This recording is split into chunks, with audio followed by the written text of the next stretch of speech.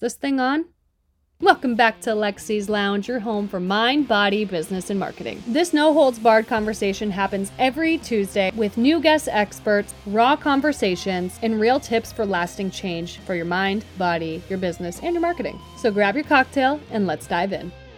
Oh my gosh, I'm so excited. I have Madison Tinder here today. She is probably one of the first people I've ever seen in my journey of entrepreneurship talk about multi-passionism. And when I realized that this was going to be the topic for this month in the membership, I was like, okay, I have to talk to Madison. So I immediately reached out to her. She immediately was like, yes. Madison, if you don't know her, she's a 7-figure business owner. She's an e-commerce business owner. She is a podcast host. She is launching retreats in 2022, doing a lot more in-person events. I just love following her. It's crazy when you have so much going on and diving into all your passions. So can you tell us a little bit more about your background and when you realized that you were multi-passionate? Yeah. So I started my business. My first full year of business was 2019, but I graduated with my master's in 2018. I actually wanted to work in sports, and that obviously didn't happen. I feel like I realized I was multi-passionate almost like the beginning of 2020. It's almost like I felt like I got put in this box, and I was like, honestly, I know I'm not going to be a coach the rest of my life. I just know it. I know I'm not going to be 50, 60, coaching. I just know I'm not. And I kept, wanting to do different things. I was like, I really want to launch this. I want to have this. And I just can't, I'm not finding enjoyment sticking to one thing because I feel like I'm just a creative person that way. And I feel like coaching didn't really fulfill my creativeness. I liked the discipline and the time management and the company growth of it, but I felt like it didn't fulfill me on a creative level. So I was like, what can I do to really help me do this? And can I actually do it? So the beginning of 2020 is when I was like, I think I'm going to launch an e-commerce business at the end of the year. I've always wanted to have scrunchies. I've always worn them. When I started my business, I was wearing scrunchies, and it was just part of my brand at that point. And I was like, what better way to extend the brand? And it was the best decision ever. It fulfills my creativity. It's complete opposite of coaching. And I was like, I love it. I love doing multiple things. And I just kind of took off with that in 2020, and 2021 is really when I capitalized on being multi-passionate and coming out with a program for multi-passionate entrepreneurs. And now most of my clientele is multi-passionate. But yeah, I'm the type of person that's if you tell me to stick to one thing, I will not. I will do complete opposite. Right. And I feel like the coaching space has created the stigma of you need to stick to one thing, which makes sense with maybe that one offer that you need to scale, or maybe creating that niche. But it's 2022. We're going to need to grow our personal brand. We need to expand our income. Things are shifting, and I think people need to get on board as soon as possible. Yeah. I think you were one of the first people who ever framed multi-passionism. I'm just going to call it that. That's the easiest way. And when you said that you don't have to niche down, but you have to have niche offers. And I was like, oh my God. That is so freeing in general. And I think I literally typed that when you said it. I was like, this is so freeing, because it is. There's so many things that we do that it's like, oh, is this more of a passion that I can monetize, or should I keep it in my back pocket as a hobby? Yeah. So when it comes to that, what would you say to somebody who feels like they're multi-passionate, but how do they decipher between something that's a really good business idea and something that should just stay a hobby? Yeah, great question. I think some things, and this might be controversial, but I feel like some things can be what I call a hobby business. And I picture my scrunchies as a hobby business. Why? Because it's still in that phase of, it's not how my coaching business is, right? It's still in that phase of beginner baby growth, and which I think is totally fine. I think you can monetize on really anything, but you need to be so passionate about it where it's not just going to be something you do and then you forget about, right? I think it's understanding that you have to be committed to it, because whatever you're doing is going to take work. And I think it's realizing, can I see myself still doing this in 5, 6, 7 years down the line? Then yeah, I say go for it. But if it's something that like you don't spend a lot of time doing and it requires like too much of you and it drains you, then it's probably not the right choice for you. But I think what I find most is a lot more people are paying attention to just their personal brands in general. Like a lot of coaches and consultants and strategists like are now realizing, my offers, they sell great, but me as a personal brand is what I need to actually work on growing instead so I can expand. And I mean, I look at like influencers online. They're amazing. These women on TikTok and Instagram influencers, they have like 10 businesses, but they are selling it, right? Because they have so much influence. So I think that's kind of the shift that we're seeing, I think, in the coaching industry as well. It's so funny because I remember like years ago, people would just mock influencers and just make fun of them. And then now going into 2022 and multi-passionate being such a like awakening for so many people and being something that's so freeing, people are like, oh my God, well, these influencers, like they are the smartest business owners of us all. Like they built a whole brand around themselves. So whatever they want to do, like I always use Kim Kardashian as an example because she's a great personal brand. She has perfume, she has her Skims, she has her freaking game, like her Hollywood app. Yeah. She has so many things and people buy whatever she puts out because it's her. Yeah.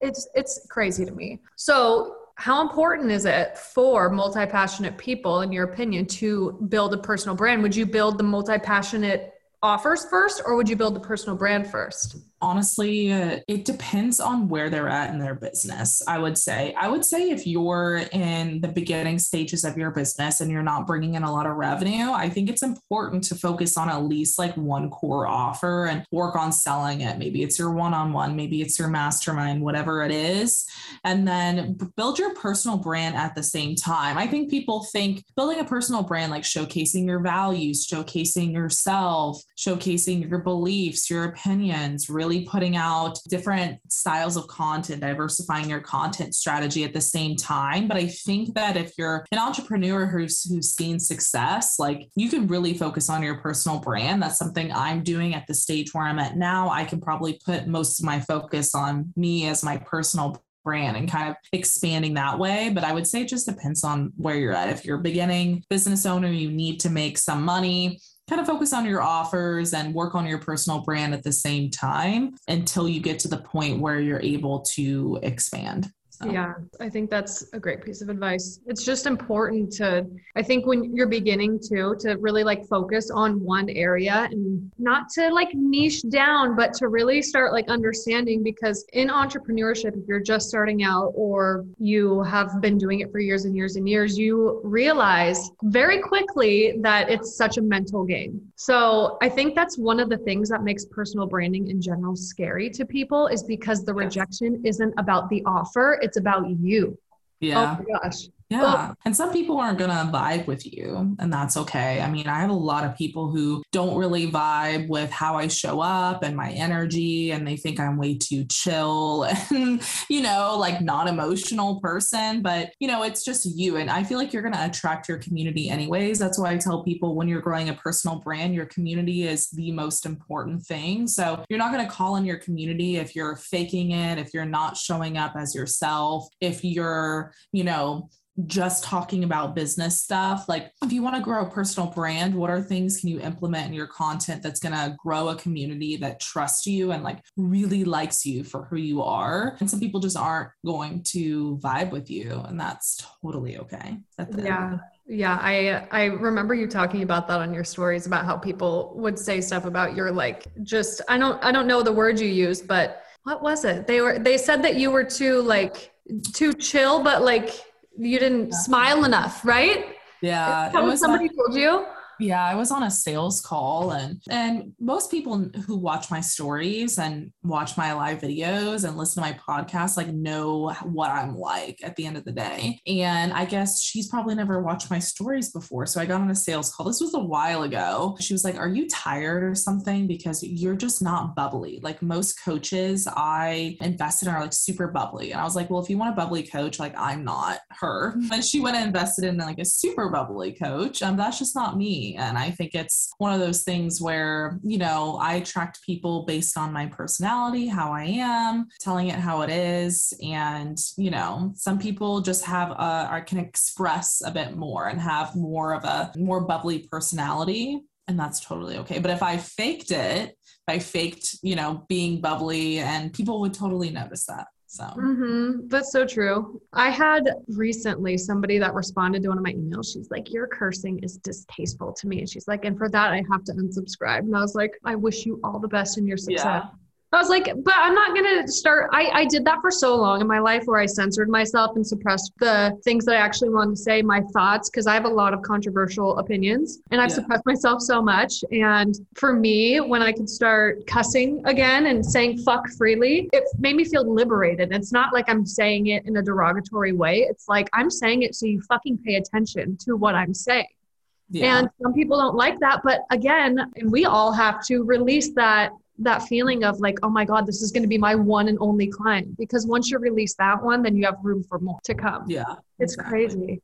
But yeah, I love the fact that we tied in the personal brand with the multi-passionate endeavors, because it's important. Like if you're going to create diverse streams of revenue and income from all of your different passions, that kind of your personal brand is like your house, and then it just depends on who you have in your house too. Yeah. And you talk about that a lot on your stories anyway, like all the time, I feel like. And I feel like it's just not a lot of people talk about it. So when I entered the space of serving multi-passionate entrepreneurs, like it was kind of hard for me at first to attract those people and have people kind of understand. And now a lot more people are talking about it, which I'm so happy because I think it's much needed. I think a lot of people are actually multi-passionate and want to do multiple things. I just think the coaching industry has put them in a bubble, and so many like coaches before us, what they've preached and the strategies. And I just do think things are shifting, and I think it's a much needed conversation. And I had to come to the point of where I knew I was multi-passionate, and some of the stuff with my coach I just couldn't agree with, and I had to kind of go with my gut. And I feel like that's where a lot of people are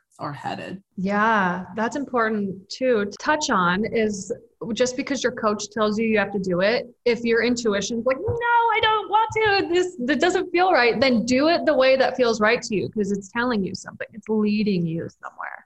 Yes. So if I was to be like, okay, I want to start a e-commerce business for t-shirts, like how does somebody take an idea and create a brand from it? Yeah. So, I mean, it's a lot, especially t-shirts, because there's so many t-shirts in the world. Right. I would say like the first thing I did, and when I thought about scrunchies, was I couldn't just create a scrunchie business. Like I had to kind of identify a gap in the market. So I did so much market research to identify what the gap is, what scrunchie stores, what am I seeing that's almost like missing at the end of the day, and how can I fill that gap with my store? So for me, I saw a lot of scrunchie stores that were selling too many scrunchies, and they were selling the same shade range of scrunchies. So I wanted to create a place where it was easy to shop and every different color that you wanted, right? So people didn't really get analysis paralysis at the end of the day. So I identified that gap. And then I first used myself and like my Instagram and my brand to sell it. So I tried to move a lot of my audience over to the scrunchie Instagram, to the email list, because I knew that my audience had trust with me, and it was easier for me to get them to move over there since they already were interested and were following along with me. So that's kind of what I did. I just pictured it as an extension of my brand and kind of use me as like the voice behind the brand to move people over there. But I would say all in all, it took probably like 7 months to create that business. So yeah, that's a good reminder that it's not instant gratification. There is work that goes into it. Hey, don't mean to interrupt. It's going to be really quick, but we have a message from our sponsors. By the way, hope you love what you're hearing so far. Now from our sponsor. Hey, it's Alexi McKinley. I'm your host of this podcast and also the sponsor of this podcast because I own Up West Social and PR. For all my business owners out there, are you looking to grow your brand, expand your reach, become the #1 top trusted source in your industry, and continually have a funnel of new clients to work with? If you said yes to any of these questions, it's time you join the Be Your Own Publicist program, or as I like to call it, BYOP. This is an 8-week hybrid program where you will learn the ins and outs of doing your own PR, essentially becoming your own publicist. For more information or to join, hit the link in the show notes below. Now back to our scheduled programming.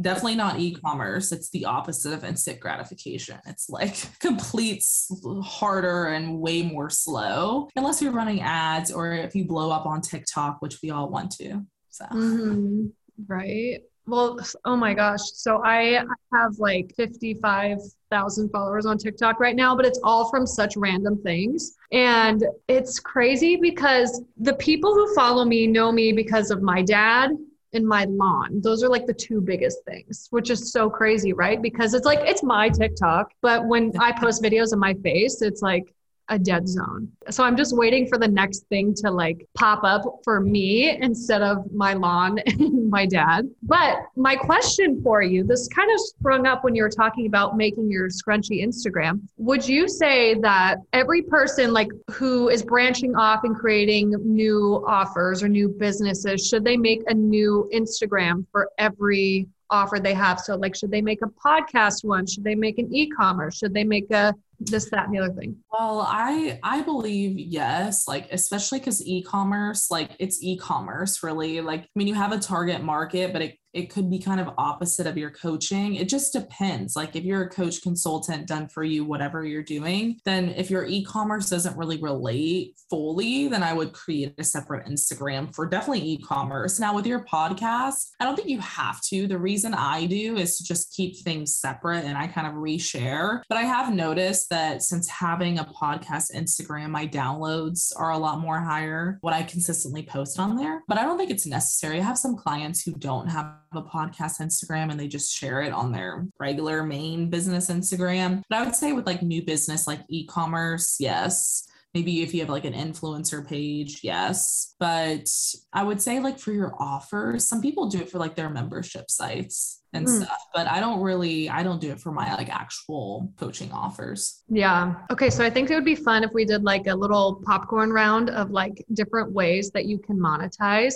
on social media without being like, I guess, too specific into them. So like, okay, first one, put an affiliate link for something you're sharing, like your boots. If you have boots and you're taking a selfie, put an affiliate link so you get paid for that. I love it. You can monetize from Reels. You can get paid from Reels now. Saw that. I saw one of the girls I follow, Rebel Nutrition. She was like, she had to get 52 million views and then they pay her like $35,000. I'm like, holy shit. $35,000 from Instagram. You guys, this is why they're like trying to one reel. That's crazy. Right. Okay. Obviously your link in your bio. Your stories too, like that new one. Actually, I hate it. I wish they had the swipe up, but that's just why did they get rid of the swipe up and put link stickers instead? Why didn't they just give everybody the swipe up option? I don't know, but I find it hard sometimes to click. Yeah, when people try to make it really beautiful and pretty and like put it somewhere tiny. I don't make it beautiful at all. I just put it there. Right.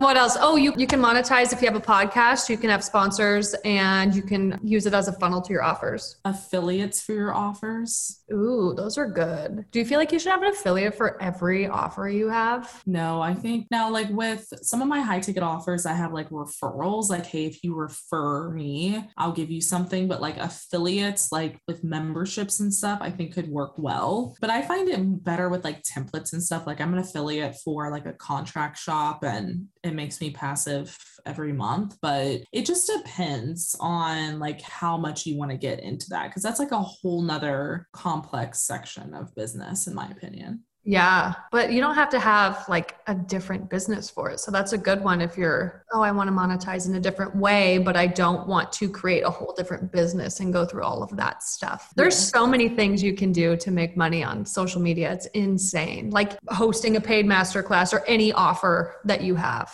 I think paid masterclasses are a really good way to start if you haven't really done anything yet, building that awareness around the topic and then making an in-depth class about it. I agree. I loved running like paid master classes and stuff. I think they're great and they're fun. And if you like live teaching, some people like don't prefer that, but I think most people like live teaching, I hope. But yeah, I feel like there's just a lot of different ways to make money on social. And I feel like 2022 is going to be like a big year of diversifying offers, diversifying income. Like, I just feel like we're going to see a lot of people I have a feeling a lot of people are launching e-commerce shops. I've just already seen 2 people launch e-commerce shops. And I just feel like there's going to it's just going to be different in my opinion, which is good. I like it. I think everyone should be serial entrepreneurs, but I feel like you can really tell who is kind of a serial entrepreneur because once you get into that headspace of like, okay, my business is kind of my life now and the thing I focus on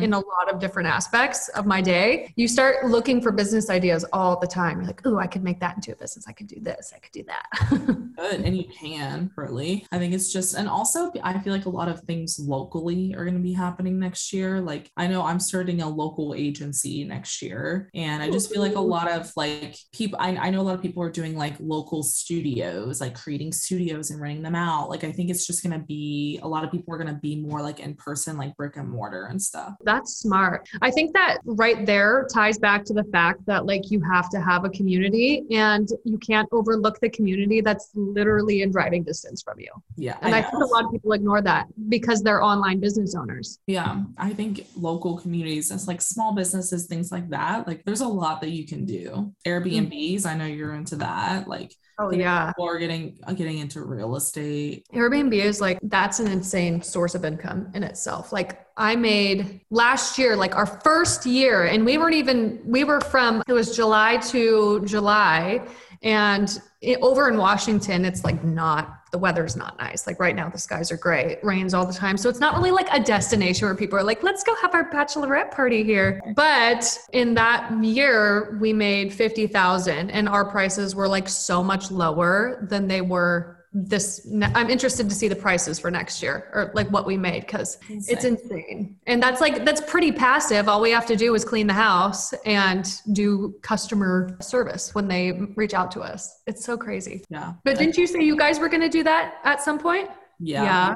We want to either, I don't think we're going to sell this house. I think we want to turn this into an investment property and either build or buy in the same neighborhood. Chad wants to do like a flip situation, like buy something really cheaper and flip. But I don't know with like everything I have going on, if I have time to even flip. I would rather buy something that like either use this for an investment or buy something in the same neighborhood. It's just prices right now. I just the market.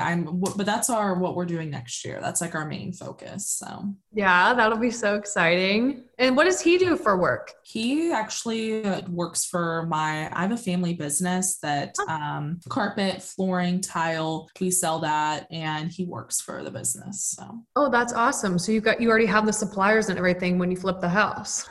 I get things for a little bit cheaper, a lot of things, which is nice just because we have connections. But yeah, he does sales. So oh my gosh, sales is so lucrative. If you're still in the 9 to 5, like the corporate world, you got to get in sales because it's going to help you just grow personally and professionally. And also, I think this is totally tangent, but that's kind of my style, is that sales, you are always selling yourself. Always, always, always. And it's interesting that people are afraid of it. And I think it's because the mind is the used car salesman, the slimy, like slide into your DMs, like straight to the punch. But you're always selling yourself. Like when you meet somebody new, you're selling yourself. Like When you meet somebody new, for the most part, you're like, okay, I'm gonna, show what makes me cool, what makes me awesome. Cause like, there's always a part of us who wants people to enjoy our company. When you tell people about like Yellowstone or Selling Sunset or whatever your favorite show is, that's selling. Yeah. You're always selling. I know. I love Yellowstone, by the way. I've never seen it, but I've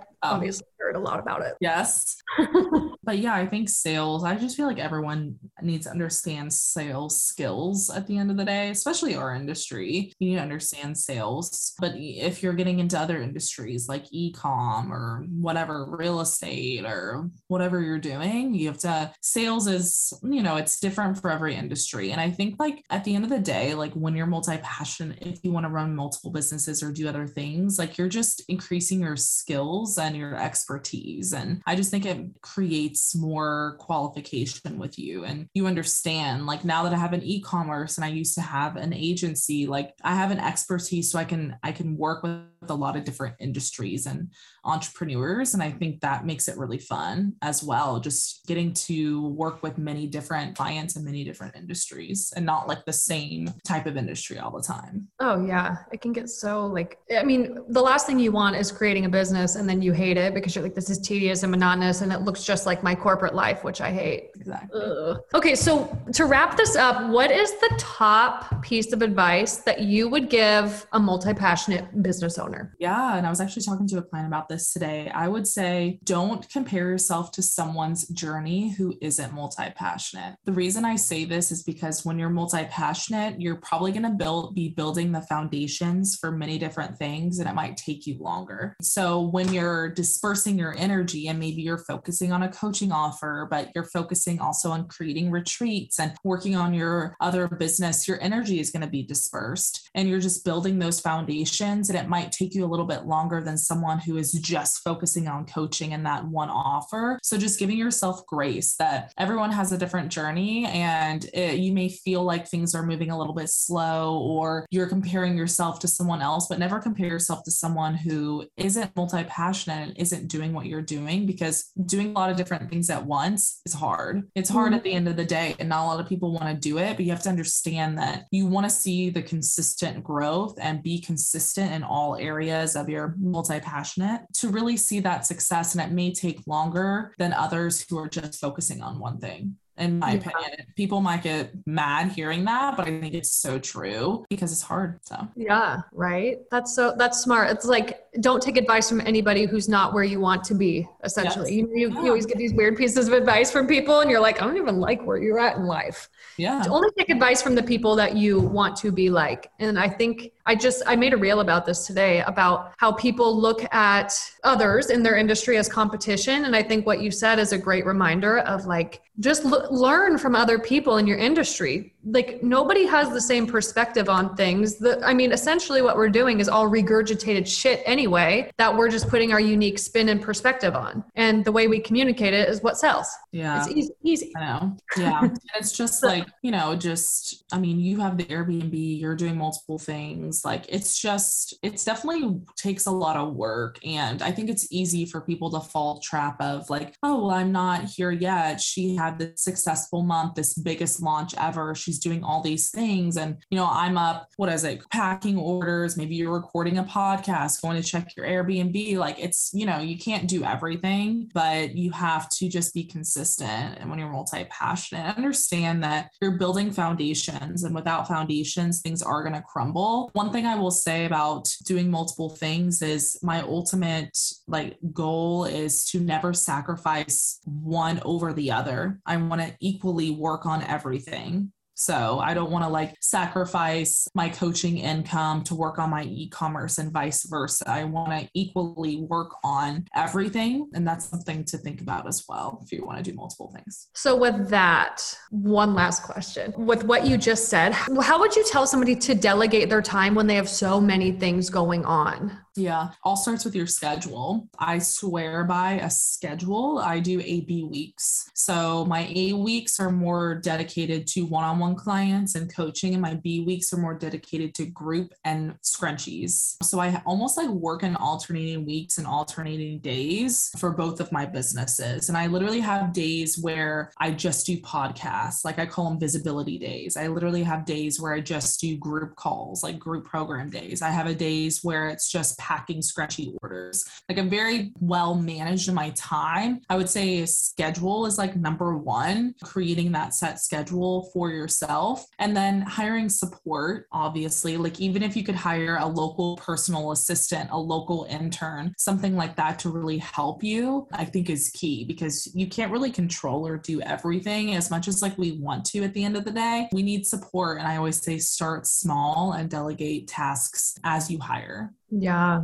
I know, especially for me, sometimes it could be so hard. Like I hired my sister as an assistant, but sometimes it could be so hard getting to that point because you're like, I can do everything perfectly. I can do everything better, but then you spread yourself so thin. There has to be like a release of, I have to do it. Yeah. Yeah. And it's just coming to truth with yourself. Like it's hard to grow. It's hard to scale basically if you don't have the support, and you can do it all yourself for a while, but you don't want to get burnt out, and then you don't want to work anymore. And it's just, it kind of is a downfall at the end of the day. Yeah, that's a great reminder. So if you don't schedule, you get burnt out. So use your time wisely. Exactly. Well, thank you so much for joining me in this. I was thinking about doing a expert guest speaker every month who, created a presentation, but I was like, I think personally that people get more value hearing the banter back and forth and the ideas bounced off of each other. And so I think that this is just perfect. And I'm sure that there's going to be so many key takeaways and light bulbs that are going off for people who are listening to this. So Madison, where can people find you and how can they work with you? Yes. So you can find me on Instagram at madison.tender. My website is madisontenderllc.com/work with me.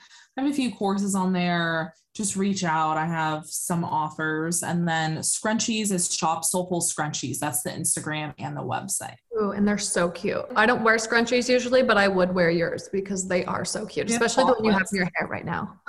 This one's like our most popular. It's a jumbo cheetah, but we have claw clips too. I feel like you like claw clips. I do. Yeah. I was wearing one yesterday under here, and like my bun that just looks like holding it up, but it's not. I love it.